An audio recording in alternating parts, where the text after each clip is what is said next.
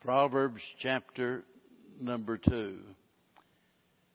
I was thinking this afternoon in regards to this chapter and trying to stick a label on it so you'll have some idea as to what it's all about. And I don't know, you might be able to say the same thing, use the same title for a number of different chapters in Proverbs. But the one that comes to me is winning over wickedness. Winning over wickedness. And I'll tell you, we got a fight on our hands, don't we?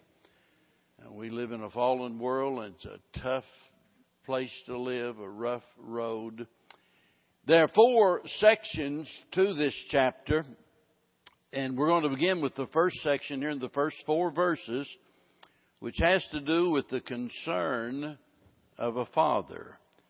My son, if thou wilt receive my words and hide my commandments with thee, so that thou incline thine ear unto wisdom, and apply thine heart to understanding. Yea, if thou criest after knowledge, and liftest up thy voice for understanding, if thou seekest her as silver, and searcheth for her as for hid treasures. So notice that the writer is resorting back to that former pattern that he used in speaking as a father to his son. And I'm glad that he does this, because it not only helps us out in the domestic sense, that is with our families and how we relate to our children, but it helps to remind us that we are the children of God, and that God has given us perfect instruction, and we need to listen. Now, in these 4 verses here, he uses 8 different verbs, and I want you to look at each one of them. You might want to do what I've done, and that is underline each one of these 8 verbs in these 4 verses as he is expressing his desire for his son to attain unto wisdom. Notice verse number 1. He says, receive my words. And, you know, in this day and age when most dads fail to communicate with their children, if you have a dad like that, you ought to be extremely thankful for it. And you ought to receive what it is they have to offer. There's so many dads today, you know, they're so caught up in what they want to do in the world that, you know, they really don't have time for the children as they ought to.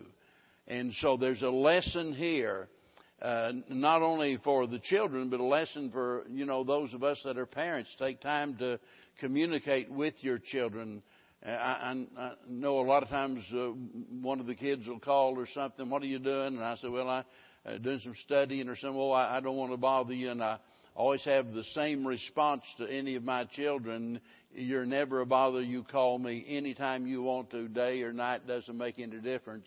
And, you know, I want my kids to know that there's an open door policy when it comes to Dad, and I want to make myself available. It's not always convenient, by the way. Sometimes I think maybe I better rethink that policy, you know, but we need to communicate. But by the way, we need to receive what it is that God has to offer. Because just as a good father has wise counsel for his child, has his child's best interest at heart, certainly God has our best interest at heart. So he says, receive my words. Then notice verse number 1 again. Here's the second verb, hide my commandments with thee.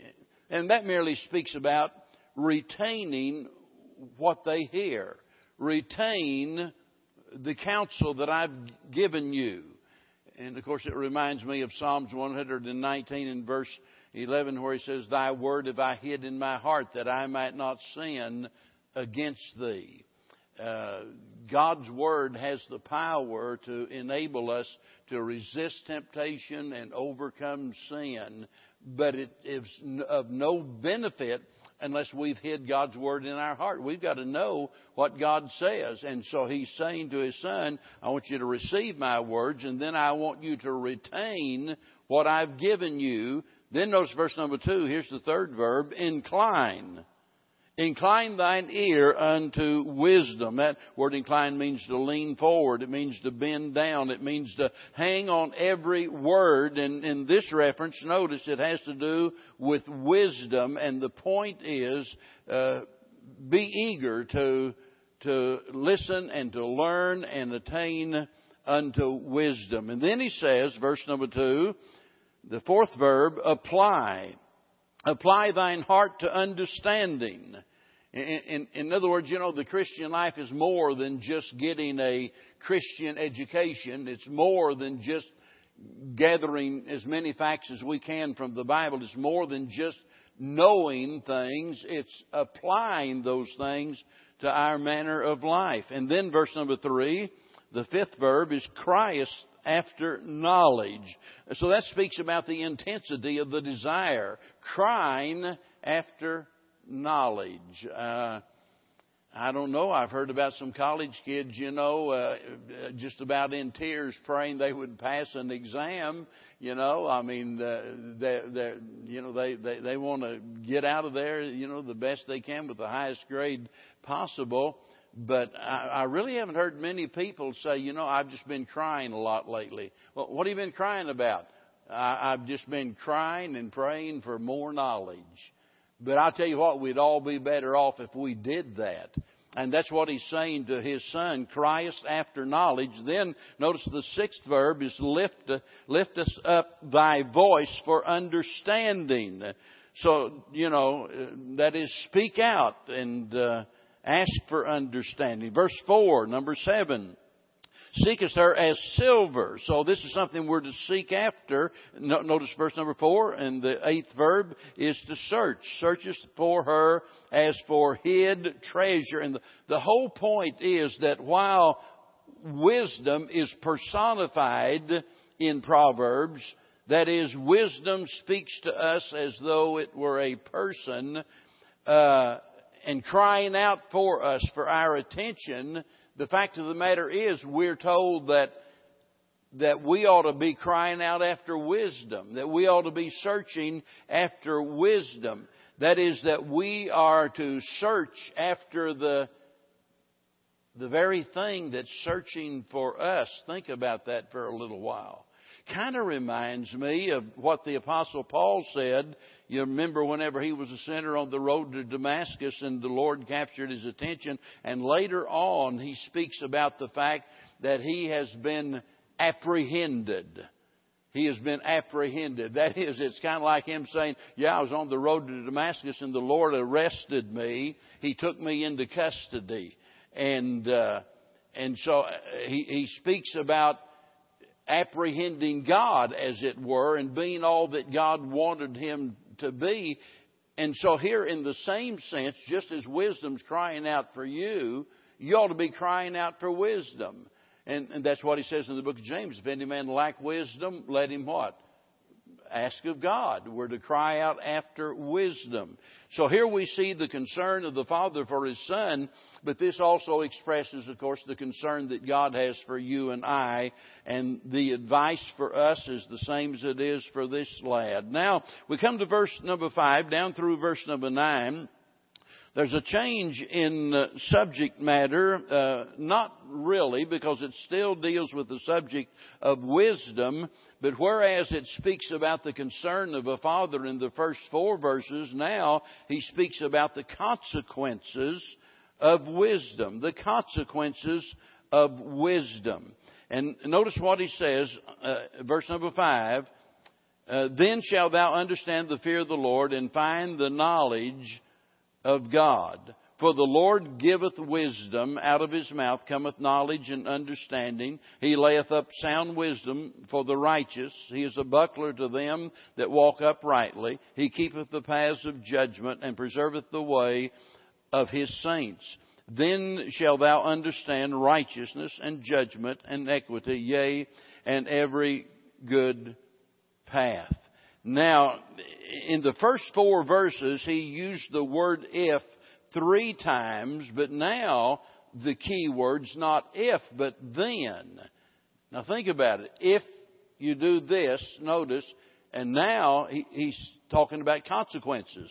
So he says, then, here in verse number 5, because he's introducing the consequences of having attained unto wisdom. And notice, he gives 7 things, 7 consequences of attaining unto wisdom. By the way, you probably already know 7's the number of perfection. I mean, if one of the great things about heaven when we get there, we're going to learn so many things that we absolutely never even dreamed of while we were here on earth. Every day, every moment is going to be one surprise after another. There'll never be any boredom. And when we get to heaven, and I do my best to tell you what the Bible teaches and to put things together. But boy, you just wait till the Lord shows you. And, I make mention of the fact that there are 7 things that he mentions here by way of consequences. That's the number 7 is that of perfection and completeness. And so God put the Bible together exactly like he wants it to be. And we don't always see and understand the whole thing, but God has put it together in a perfect way. Verse number 5, the first thing he says, understand, then if you do these things, then you'll understand the fear of the Lord. And then he says, notice, then you will find the knowledge of God. Now look at verse 7 and 8, because the third thing here, the third consequence is security. He layeth up sound wisdom for the righteous. He's a buckler to them that walk uprightly. He keepeth the paths of judgment and preserveth the way of the saints. So there is security in wisdom. I mean, if we didn't need it for any other reason, we need to walk wisely because that's the only way we can walk safely.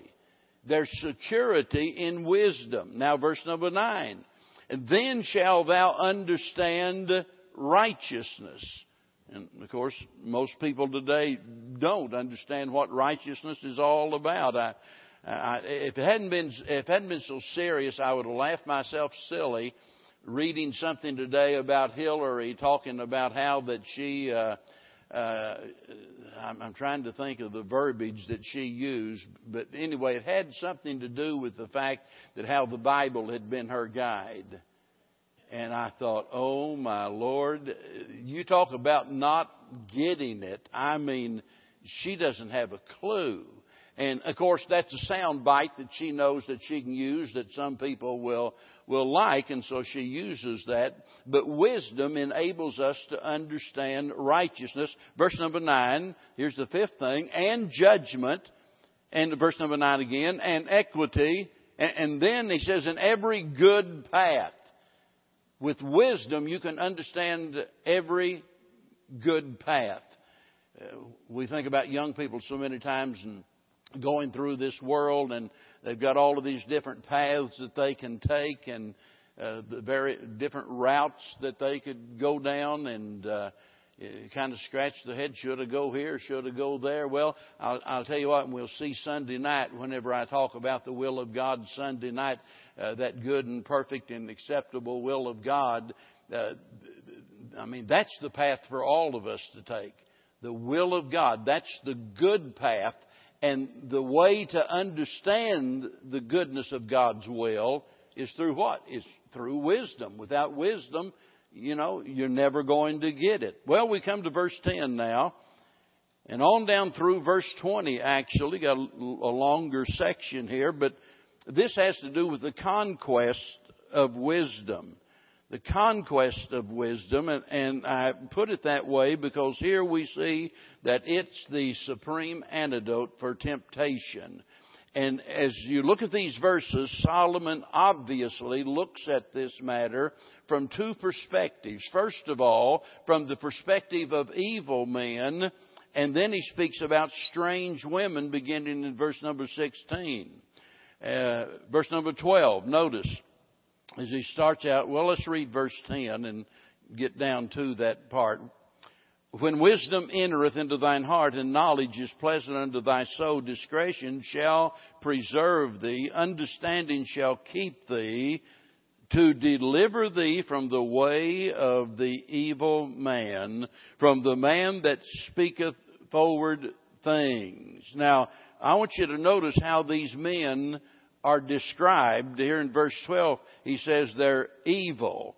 And then they're froward, he says in verse 12. That means they're deceitful or they're false. And verse number 13, they leave the paths of uprightness.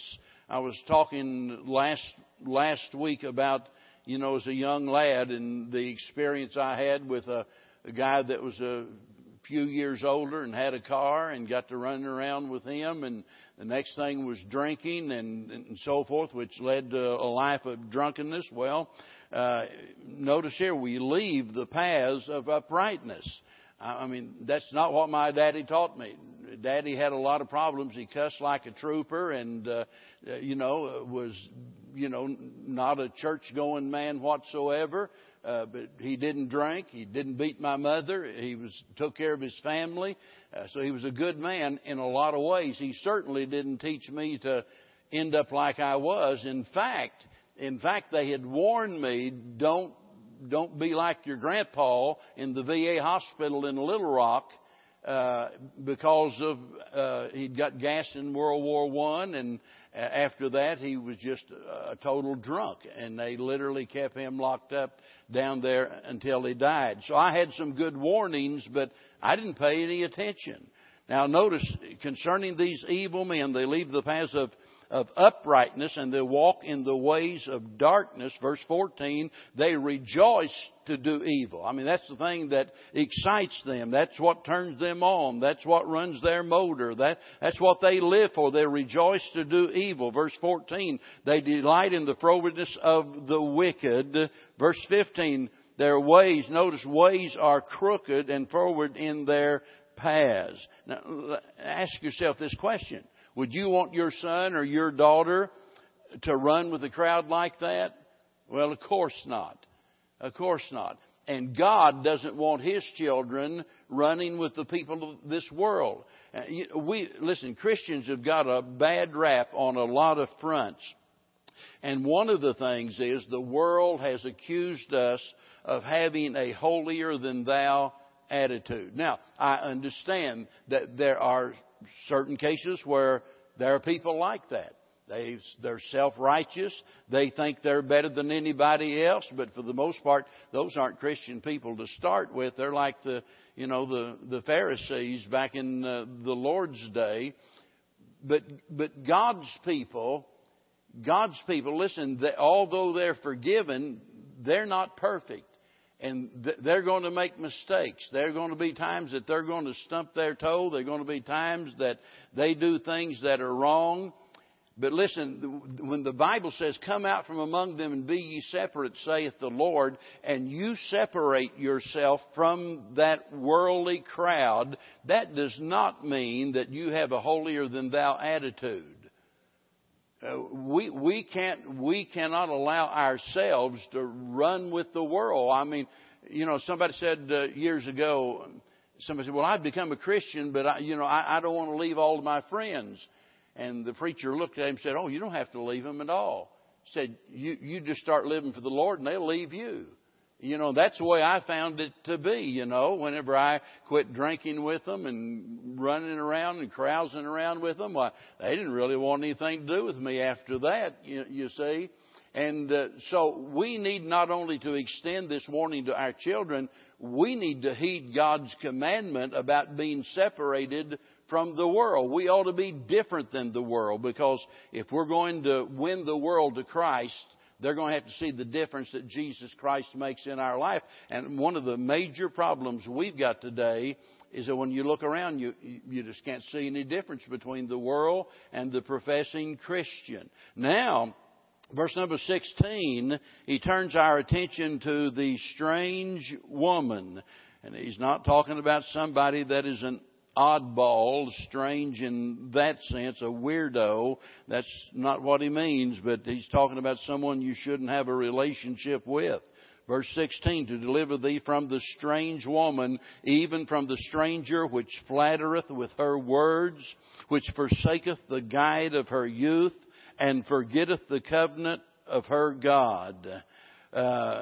For her house inclineth unto death, and her paths unto the dead. None that go unto her return again, neither take they hold of the paths of life, that thou mayest walk in the way of good men and keep the paths of the righteous.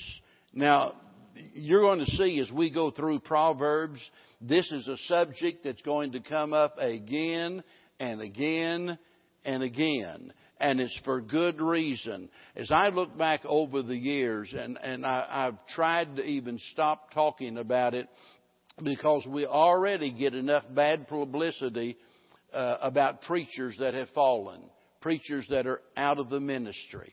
And I realize the love of money is the root of all evil. And that has ruined more people, I guess, than anything else. But I'll tell you what, it's a dead heat whenever it comes to preachers getting out of the ministry, and that has to do with the matter of sex, the opposite sex. And it's horrible and terrible to think about what has happened to men. And that's why God is going to warn us again and again and again about how we relate to members of the opposite sex. There's so much to be said about it. But notice just a few things here, and he's going to expand upon this later on when we get over, I think, about chapter number 7. He goes into a lot of detail.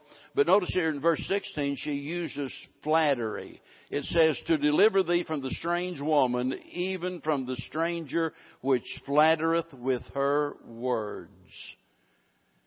Wow.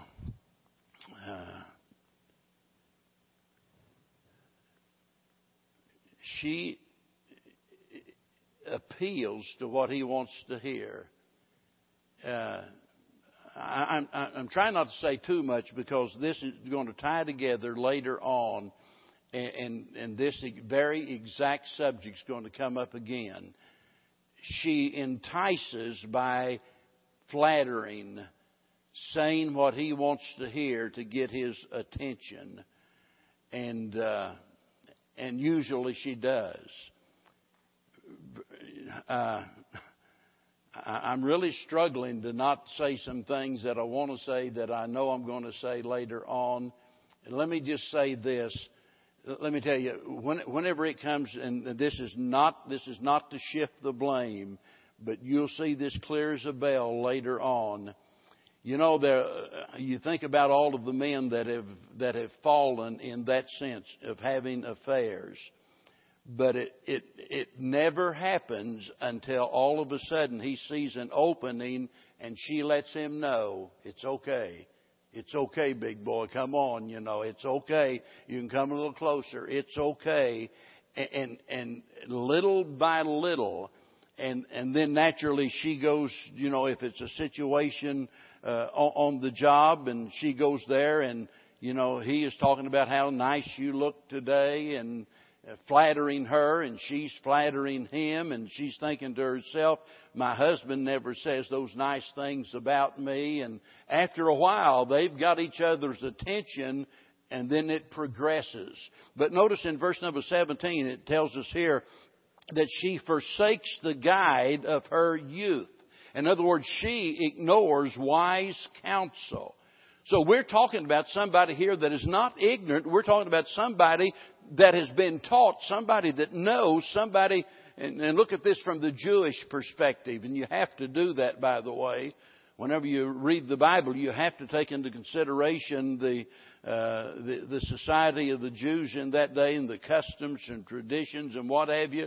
And it was a big deal about teaching your children in regards to these things. I mean, and the woman that's being described here is somebody that's been taught, somebody that's received counsel. Now, there's not one of us here tonight that can say that God has not given us instruction. Am I right? You've got a Bible in your hand. God's given you instruction. And we would be just as sinful and foolish as this woman if we ignore the wise counsel of God's Word and go on and do our own thing. Because God's warned us and God's given us instruction. But more than that, and maybe this is the reason behind it. Look at verse 17 again. She ignores her covenant. And notice she forgetteth the covenant of her God. Now, I don't know what all is implied in that statement. Automatically, the marriage covenant comes to my mind, and she is ignoring that, because remember, when we think about marriage, that involves a covenant between the man and the woman and God. It's not just between the man and the woman, but God's involved in this. There's a covenant that is made, and here is a woman who ignores wise counsel and a woman that ignores the covenant that she has entered into. And that's always serious. The Bible says better to not vow than to vow and to not pay. We better keep our promises to God, and especially in this context. But notice the tragic results of it there in verse 18, 19, and 20. It says, for her house inclineth unto death, and her paths unto the dead. Now, wait a minute, her house. Now, we're talking about more than her. You know, if the only one that got hurt when we sinned against God, you know, if we were the only one that got hurt, that'd be bad. It'd be terrible and awful. But it wouldn't be nearly so bad as it is when other people get hurt. And they always do. When we sin, it just makes me fighting mad when I see what mothers and fathers do, end up getting a divorce, and you know, who pays? Well, I know they suffer to some extent, but I'll tell you, it's the kids that really suffer. It's the kids that really have to pay. That is so stinking unfair to put those kids in a situation like that. Notice, her house inclineth unto death. This has an effect upon the entire household. And we need to think about that. When you make whatever decision you make, whether it's for good or whether it's for bad, it's going to affect your entire family. It's not just about you. It's about your whole family.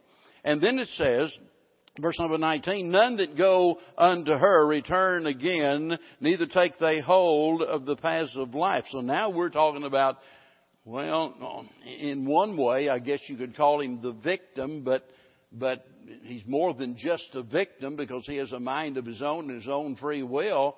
We're talking about the partner in crime now. None that go unto her shall return again.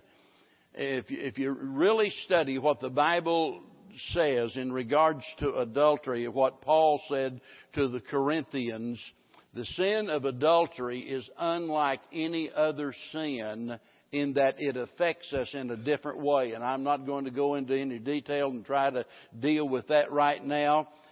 But when it involves the marriage relationship, it affects us in a way different from any other sin that we could ever commit.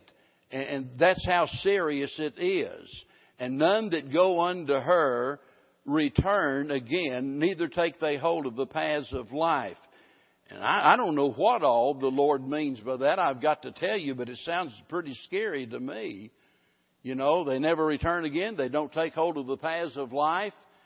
You know, a person can put themselves in such a position that finally God gives up dealing with them. He gives them over to a reprobate mind, right? I mean, we know that's true because the Bible says it is. And maybe this has some reference to that. Verse 20, that thou mayest walk in the way of good men. You know, he's going back expressing the desire to his son. Walk in the way of good men and keep the paths of the righteous. I'm so glad, you know, that we can look around and that our young people can look around and they can see in the church some good men and good women. And, you know, if I happen to be teaching the young people tonight, that's what I would say to them. You find a good man and a good woman, and you follow them. You walk in the way that they're walking in. Let them be your example and your guide and your help. Now, verse number 21 and 22. Here's the contrast. This is the fourth section. It's very brief. A contrast between the wicked, between the righteous and the wicked. First of all, the righteous, verse 21. For the upright shall dwell in the land, and the perfect shall remain in it. Now, this phrase, dwell in the land, was used to show the reward for obedience. And this had a special meaning to the Jews and their relationship to the land of Canaan. If you know anything about Israel, you'll remember that God gave them the land. Why? Because of the sinfulness of the Canaanites. Some people have thought that was so unfair that God just gave the land of Canaan to them. But if you study it, you see that whenever their sin came up and was full, is the way God described it, whenever it was full and whenever it reached that point of saturation that there was no chance and no turning back, God took their houses, their land, and everything they had and gave it to the Jews. Now, He gave it to the Jews with the warning, though, right? And the warning was, you can dwell in the land. This is your land, but, and over and over and over again, He warned them, but if you forget me, if you forget, you read Deuteronomy chapter number 5 and 6, 7 and 8 and through there. And who is it that gives thee the power to get wealth? Well, it's the Lord. Who gave you all of the land? It's the Lord. And I'll tell you, God gave it and God can take it away. And we need to remember that. The upright shall dwell in the land. In other words, and by the way, I think surely we would all agree this applies to us today and to our nation. And we think about the situation that America is in, and we forget that obedience brings blessings, disobedience brings a curse. So whenever we look at Washington and we look at the situation that we're in and the problems that we have and so forth, please always look at that and interpret that in the context of our spiritual condition as a nation. And you don't murder millions of little innocent babies like we do in America and not pay a price for that. I mean, we're getting what we deserve, so to speak. Safety is in obedience to God, and there's a curse upon the disobedient. Now, verse 22, he speaks about the wicked. But, in contrast to the safety of the righteous dwelling in the land, but the wicked shall be cut off from the earth, and the transgressor shall be rooted out of it. Well, I'm so glad the Bible, Jesus told us that the meek shall inherit the earth. We as God's people, one day we're going to inherit the earth. But the evil man, the world, the wicked person, they're going to lose it all. They're going to lose everything. The wicked shall be cut off from the earth, and the transgressor shall be rooted out of it. In other words, God's going to cut the root off, as it were. They're going to be totally obliterated, and that day's coming. And so, do we need wisdom? Well, we sure do. Why? Because wisdom would have us to walk in the paths of righteousness, whereas folly would have us to live like a fool and to follow the rest of the crowd in the paths of wrongdoing. And everybody ends up paying the price for it. I don't care how good you are, how much you love God. In some way or another, you're paying a price for the sinfulness as a nation. You're paying part of the price. You didn't slaughter any little innocent babies like that, but you're paying part of the price. That's just the way that it works. But by the same token, when we live righteously, now think about this. You're paying a price as a result of the sinfulness of society. But whenever the righteous people prevail and when they are in positions of leadership, when they're doing what's right, what happens then? we are the salt of the earth. The ungodly benefit from those that are righteous. So think about that and think about what an impact we can have upon the land. I love what, Abraham said to the Lord, said, if I can find just 10 righteous souls. God didn't need 50 or 100 or 1,000. Just find me 10 righteous souls and I'll spare the city. Well, you know the story. He couldn't. And I don't know what that number is in America, but I know that we can reach a point of no return to where the judgment's going to fall. But until then, we got a work to do, don't we? And that's to share the Lord Jesus Christ with the world. Let's stand and be dismissed. Father, how we thank you tonight for all that you've done and for your word that is a light unto our path and not only enlightens our mind, it guides our feet and it gives us strength that we don't have on our own. And we're just so thankful that we don't have to depend upon our own flawed reasoning. We don't have to depend upon the advice of other people. And we don't have to take a vote and see what the crowd wants to do. All we've got to do is open up your word and find out, discover what you say and do it. So help us, each one tonight, to determine that we're going to live obediently before you. And we pray that you'll help us to go out of this place tonight determined to be a blessing to those that we come in contact with. God, help us to not lead anyone astray, but help us to be an example to them that they might find that path to perfect peace and safety and the joy that's unspeakable and full of glory. For we pray in Jesus' name, amen.